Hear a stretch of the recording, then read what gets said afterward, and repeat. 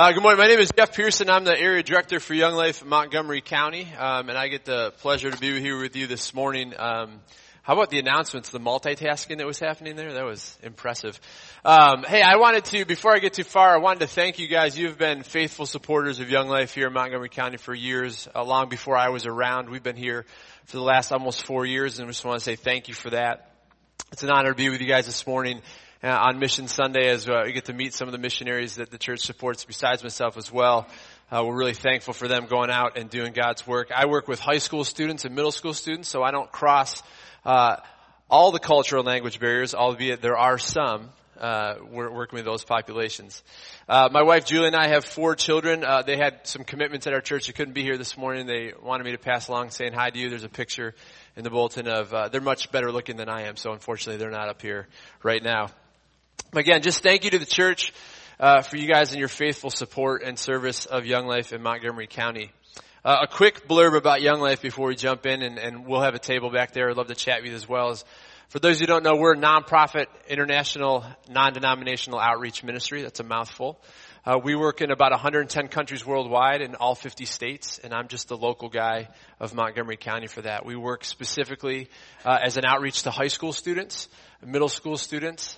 We have a program for teenage moms, one for kids with special needs, and then more recently, Young Life's kind of growing into college. Our mission statement is introducing adolescents to Jesus Christ and helping them grow in their faith. And adolescence is older and older these days. So if we're about our mission statement, we got to be about college students. So some of you guys can attest to that. But once again, I just want to say thank you. I think about Mission Sunday. I think about true missionary moments. Some that I've been able to have, the privilege to have. I remember sitting when we first got hired in our last place with Young Life, sitting at a high school football game on a Friday night, trying to do what Young Life calls contact work, which is being where students are, hanging out with them, earning their right to be heard. These are things that Jesus did. We're just trying to copy him. And I remember I was coaching soccer. I was sitting next to one of our soccer guys, and I'm thinking, at this point, I think I'm 22, fresh out of college. I've got a large afro of hair. It was really curly and just went out. I had a giant necklace. I looked a lot cooler than I do right now. And I was hanging out, sitting next to one of my soccer guys, and he was sitting next to 2 high school girls, 2 ladies that I think he was trying to impress. And I'm thinking, this guy's lucky to be sitting next to me. He's thinking, please leave. I remember at one point I'm just asking him questions, just trying to get him to know him a little bit more off the soccer field. And true story, he turns to me and says, "Hey coach, don't you have any friends your own age?" And I had just moved to town, and I had to honestly answer, no, I do not. And so that was one of those moments where it's like, where is your identity wrapped in? Is it in the words of a high school guy, or is it in what Jesus says about us? And I use that as a funny example, but there's also serious implications to that. This morning I want to talk to you guys about today's message is packing for the trip. And I'll pause there and say this assumes that we are on a journey. This assumes that we are on a trip. I want to read you guys a story from the book The Sacred Romance by authors Curtis and Eldridge. And it says this on page 155. The title of this section is What to Bring Along. In her essay, An Expedition to the Pole, Annie Dillard describes the provisions carried along by 19th century explorers in their search for the North Pole. Each sailing vessel carried an auxiliary steam engine and a 12-day supply of coal for the entire projected 2 or 3 years voyage. Instead of additional coal, each ship made room for a 1,200-volume library, a hand organ playing 50 tunes, china place settings for officers and men, cut glass wine goblets, and sterling silver flatware. The expedition carried no special clothing for the Arctic, only the uniforms of Her Majesty's Navy. Years later, Inuit Eskimos came across frozen remains of the expedition. Men dressed in their finery and pulling a lifeboat laden with place settings of sterling silver and some chocolate. Their naivety is almost beyond comprehension, but perhaps it will motivate us to be better outfitted for our own journey. There are certain things we need to bring along on this journey that this life journey the Lord has called us on, and there are certain things we should leave behind. What we need to take, be prepared for where God is calling us, and what we need to leave behind and let go of. God is calling all of us. He wants us to be willing to hear and answer his call. This is, again, assuming that we are on a journey. We are all called to be. Do you ever feel as if you don't know what to pack for life? Or maybe you feel like you are overpacked and not sure where to go? God is calling all of us to go with him. Today we're going to look at the trip that God is calling us on. And we have 4 kids, and I think about when we go on journeys, there are certain things we absolutely need to bring with us. And there are certain things that I have to, even if I want to, I need to leave them behind to fit it all. Will you pray with me? Lord, thanks so much for this morning. Lord, thanks for the opportunity to be together and to talk about what you're doing here locally and across this world. Lord, thank you for the people here in this congregation who are going to their neighbors, to their coworkers, to their family members. Thank you for the friends here visiting today who are going to other places, different places around this region, country, and abroad. Lord, I pray that we'd understand that you have called us all to go on a journey with you and to tell others about who you are. Lord, I pray that it would be your words today, not my own, and that we would hear from you. In your name I pray. Amen. Sometimes we get caught up in things that keep us from going with God. God has called us to go and spread the message of his love, but we need to do so and not just sit in what is familiar. Today we're going to look at the trip that God has called us to go on by being in a relationship with him. We're going to look mostly at scripture that are the words of Jesus directly from his mouth. And we're going to talk about going with God today. We're going to be able to talk about going where it's easy and then moving from that place to going where it's more difficult. The first passage that was read to you guys this morning, pretty familiar, the Great Commission, Matthew 28:16 through 20. I'm going to read that again here real quick. Then the 11 disciples went to Galilee to the mountain where Jesus had told them to go. When they saw him, they worshipped him, but some doubted. Then Jesus came to them and said, all authority in heaven and on earth has been given to me. Therefore go and make disciples of all nations, baptizing them in the name of the Father and of the Son and of the Holy Spirit, and teaching them to obey everything I have commanded you, and surely I am with you always to the very end of the age. The first point that we're going to talk about this morning is the Great Commission. We are called to go. We are all called to go. Near, far, doesn't matter, we're called to go. The first part of actually going on a trip is starting the trip. The first part of a journey is knowing, hey, I've been called, I got to go in this direction and I better do it or else I'm not moving at all. We're commanded to go. We are Jesus' disciples. Jesus commanded his disciples to go. We are Jesus' disciples. We're commanded to go. The Greek word for here for go means going now where you are. It assumes that you're moving in a direction. You're not standing still. In the Blue Letter Bible, it breaks this down to say, the go here is to pursue the journey on which one has entered, to continue on one's journey. So again, we are assuming, the Lord is assuming, he's telling us that you were supposed to be going in a direction. Now we're not all called to go to the same places, to the same people, but we're called to go. And the Lord promises that he will be with us. He doesn't say, hey, just go get going and sorry, you're on your own. It's it. In Young Life, we talk about reaching out to high school students, and we train our leaders, our volunteer leaders who are the hands and feet of the ministry. They're the ones who are going to go spend time in the lives of high school students. They're going to be deliberate. They're going to, Matt, one of our staff associates right now, he's coaching soccer at Upper Dublin High School. He loves soccer, but he's doing that to spend time with high school students. And we tell our leaders the same thing. We don't just say, hey, there's the high school, good luck. No, we train them, we spend time with them, we go with them. In the same way Jesus said, hey, go, but you're not going alone. I'm going with you. I'm going to provide for you. I'm going to meet you there. I'm going to be with you all along the way.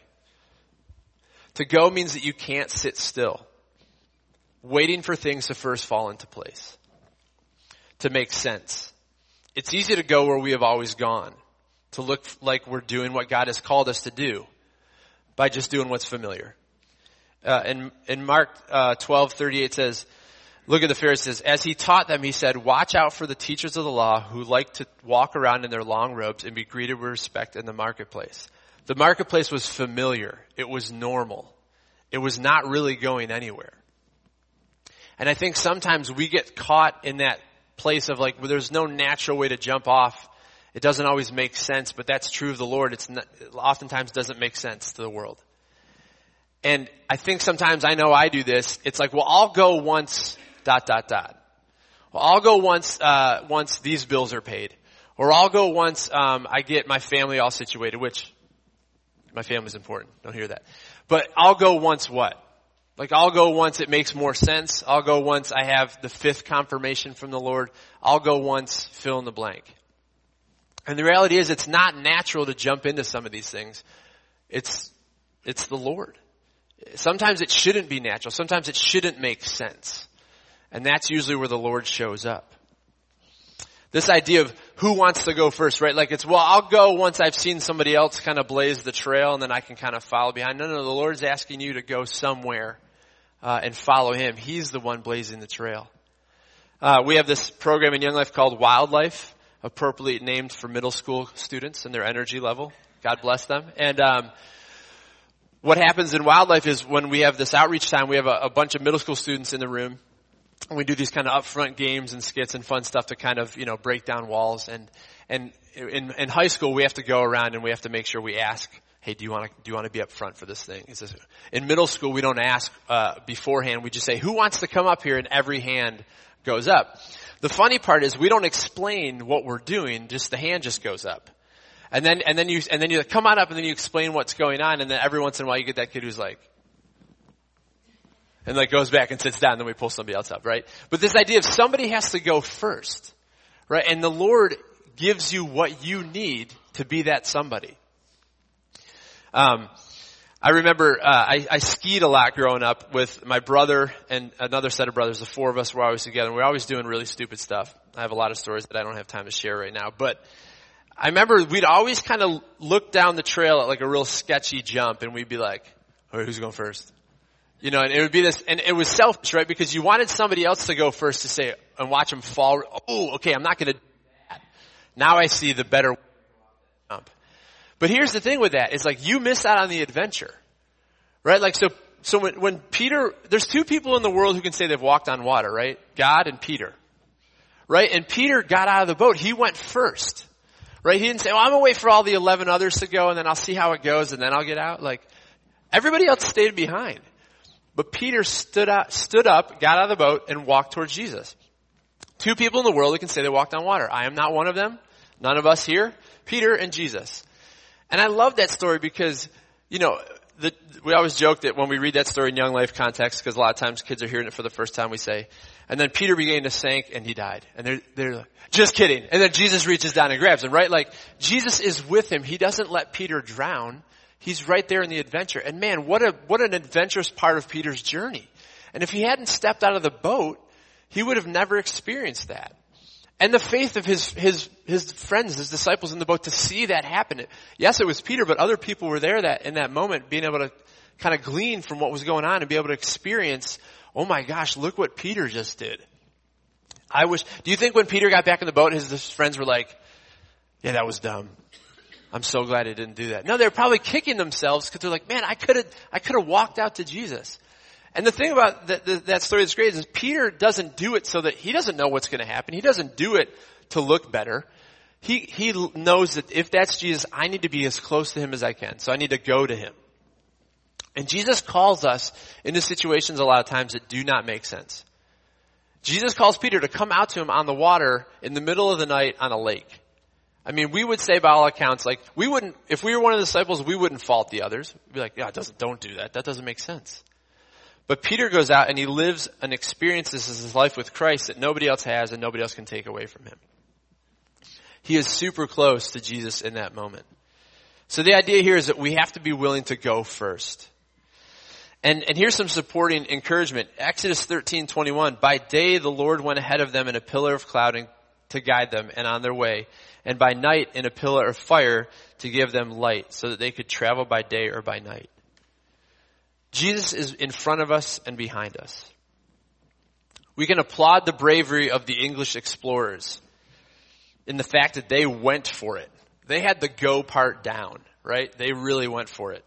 But we see some missteps there. We are all called to go, to step out of the boat, to go on the trip into the calling God has for us to spread his message. But it starts with a step. And in order to travel, to walk with God in what he is asking us to do, we need to pack properly. For our second point today, we're going to look at some more scripture from Jesus. This is from Luke 12:35 through 38. He says this, be dressed, ready for service, and keep your lamps burning, like men waiting for their master to return from a wedding banquet, so that when he comes and knocks, they can immediately open the door for him. It will be good for those servants whose master finds them watching when he comes. I tell you the truth, he will dress himself to serve, will have them recline at the table, and will come and wait on them. It will be good for those servants whose master finds them ready, even if he comes in the second or third watch of the night. We need to know what to bring with us as we go. We need to be prepared and have a strong foundation. We need to be ready to go. The English explorers were unprepared, to say the least. They didn't bring what the trip required.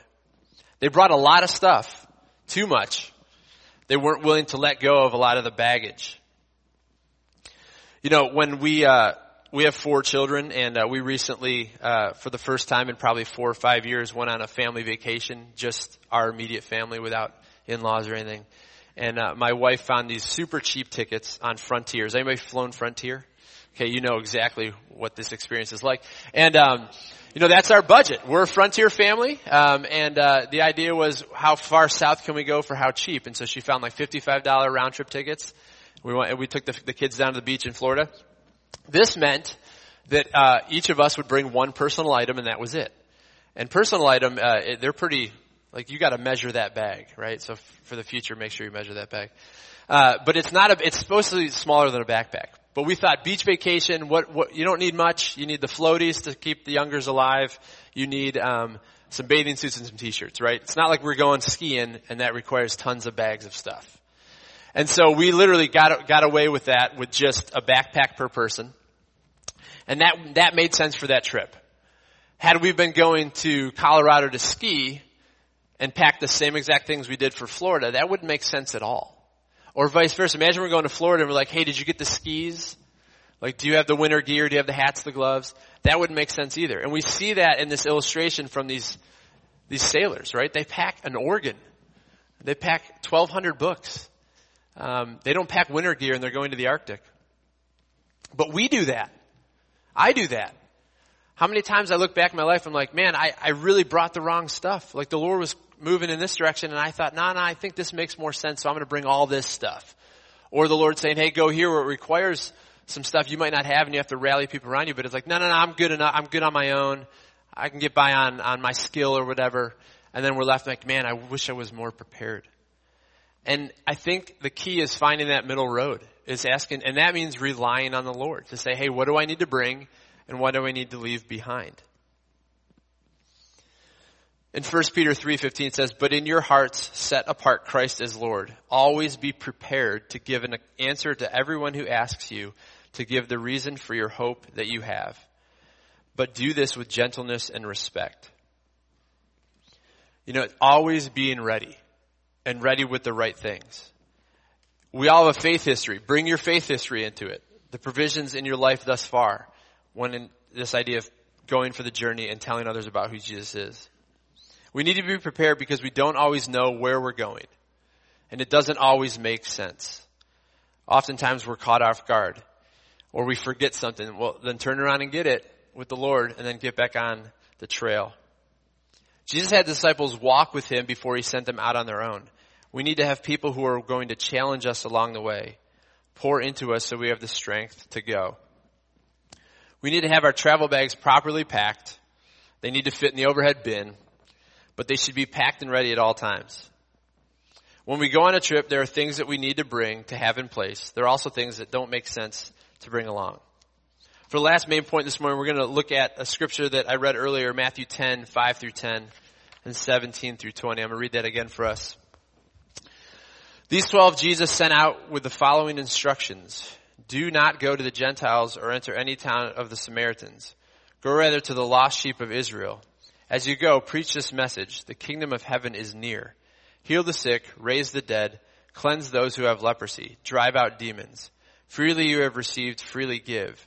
Do not take along any gold or silver or copper in your belts. Take along no bag for the journey or extra tunic, or sandals or a staff, for the worker is worth his keep. Be on guard against men. They will hand you over to the local councils and flog you in their synagogues.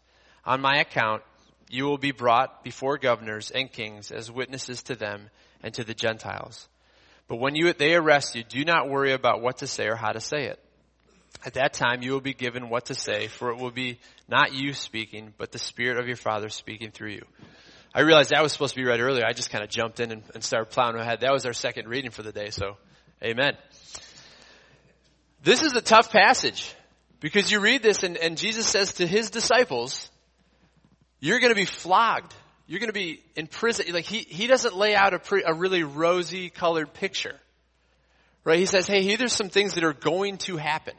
I think I would have heard that and be like, oh, that'll happen to the other 11, not to me, right? But Jesus says, no. These are some things that are going to happen because of you spreading my love. And so I think the idea here is knowing that we need to rely on the Lord. He even says that the words will be given to you at the due time. Like not even, I need to prep, I need to think, I need to come up with what Jeff would say, I need to be smart enough, quick enough, all these things. And no. The Lord's like, no, I'm going to give you the words. The Spirit will give you the words when you need them. This is a tough one for me because I am an overpacker. And I think I need to bring along all sorts of stuff because it becomes about me. It becomes about, no, I'll do this separate from the Lord. The Lord's work, but I'll plow ahead. And if I can just, muster up enough strength or think through things differently, I'll figure it out. And that's not at all what this is saying.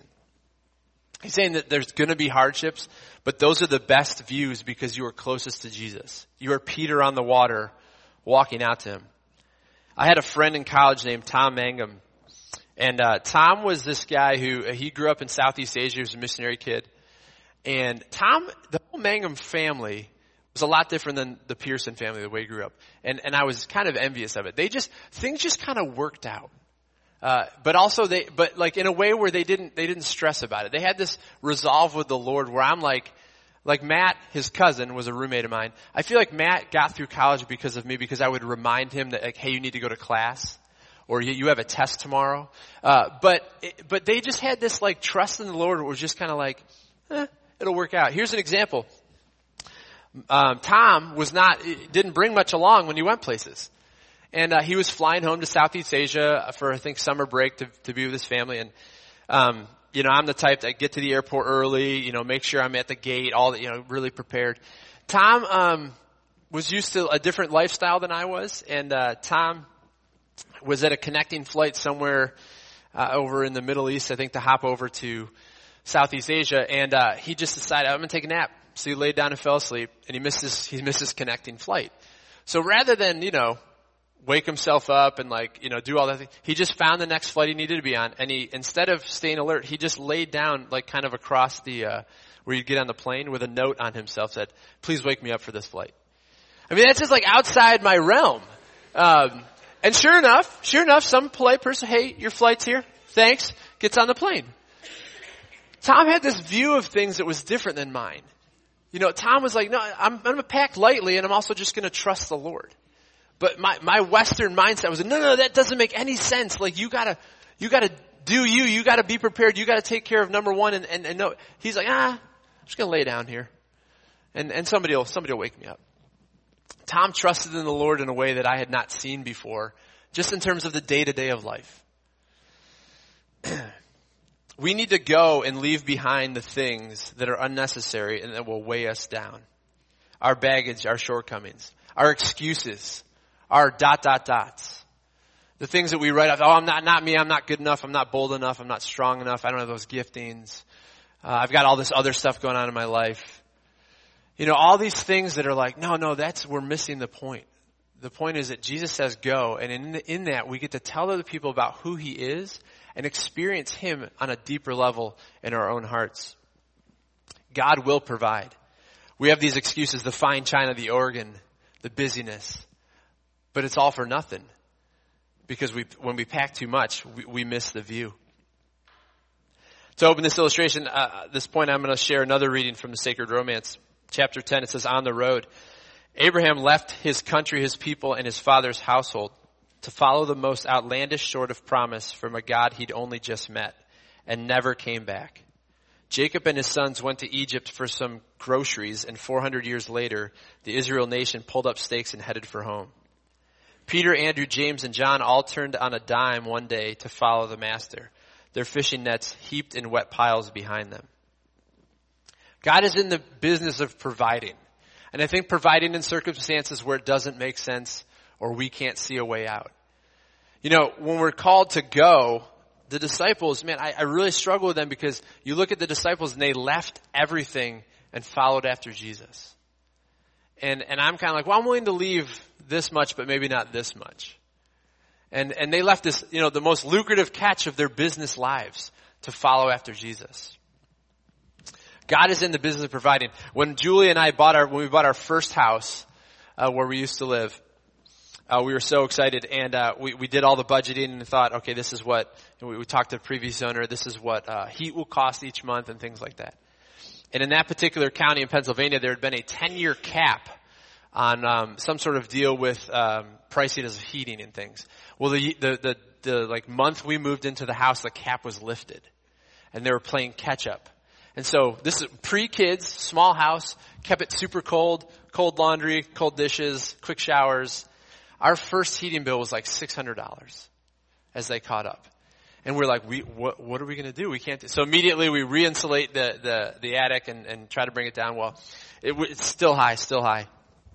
And the only people that knew the next month's bill number was the company, Julia, myself, and the Lord.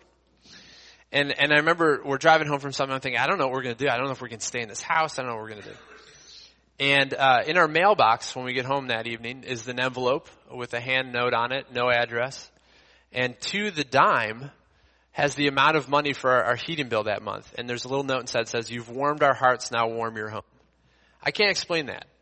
I wish I could. I'm the type that's like, no, I need to find out who put that there so I can thank them and this can all like make linear sense. But I don't know. And I just thank the Lord for his provision. And, you know, we all probably have some sort of heating bill story if we really sit down and think about it. We can see where the Lord has provided something in our lives where it did not make sense.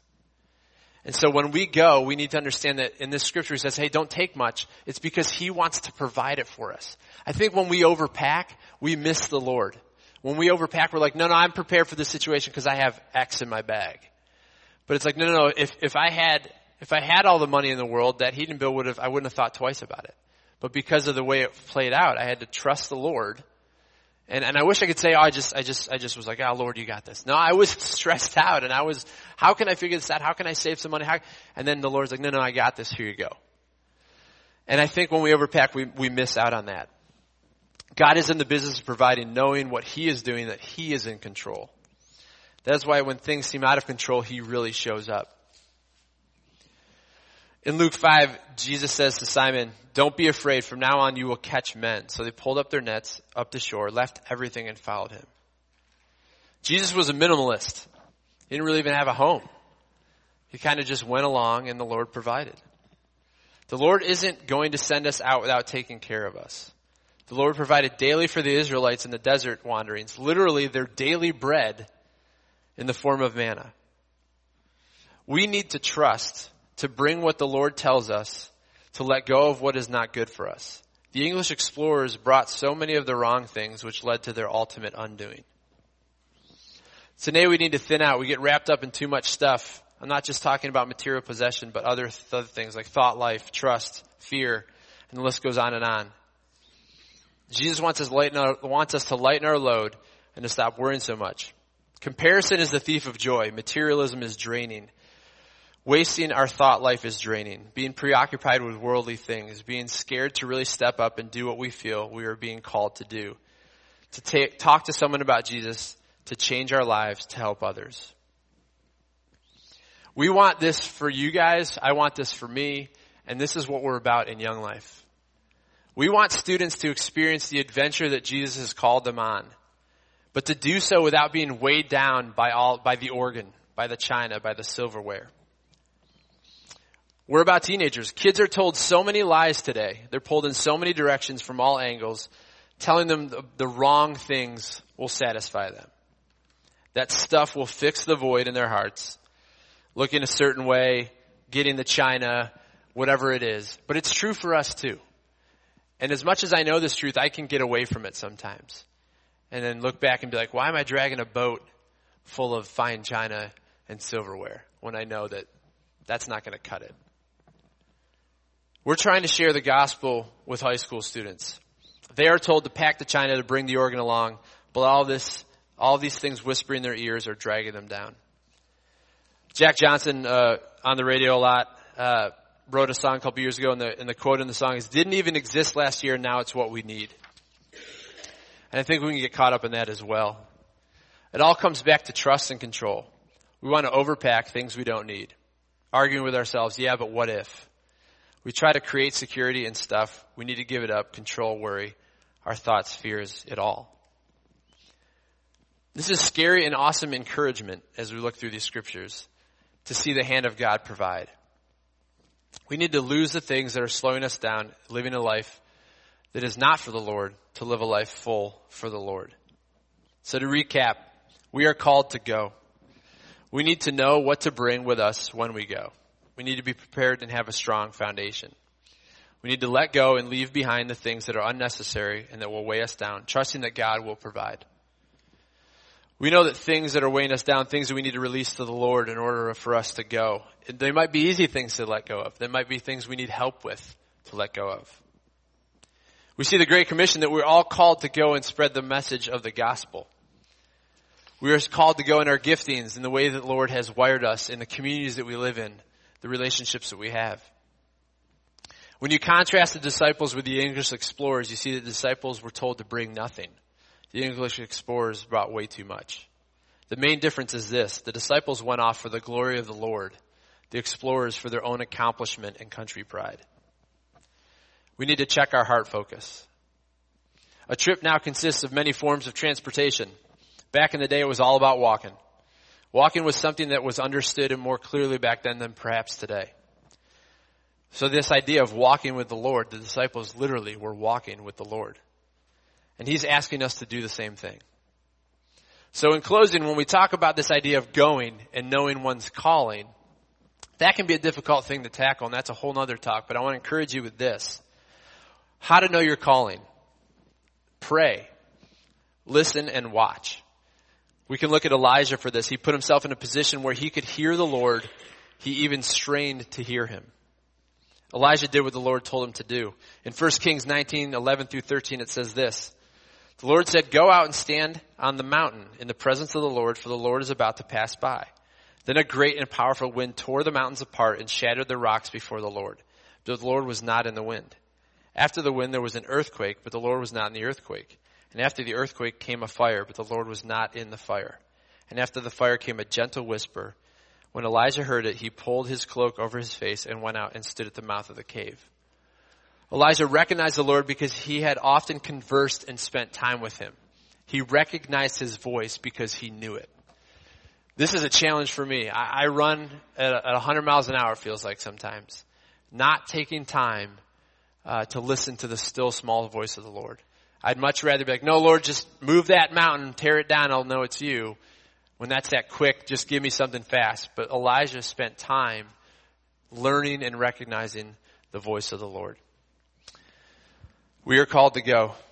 I'm going to pray as we close this time, and we'll move on to the next part of the service.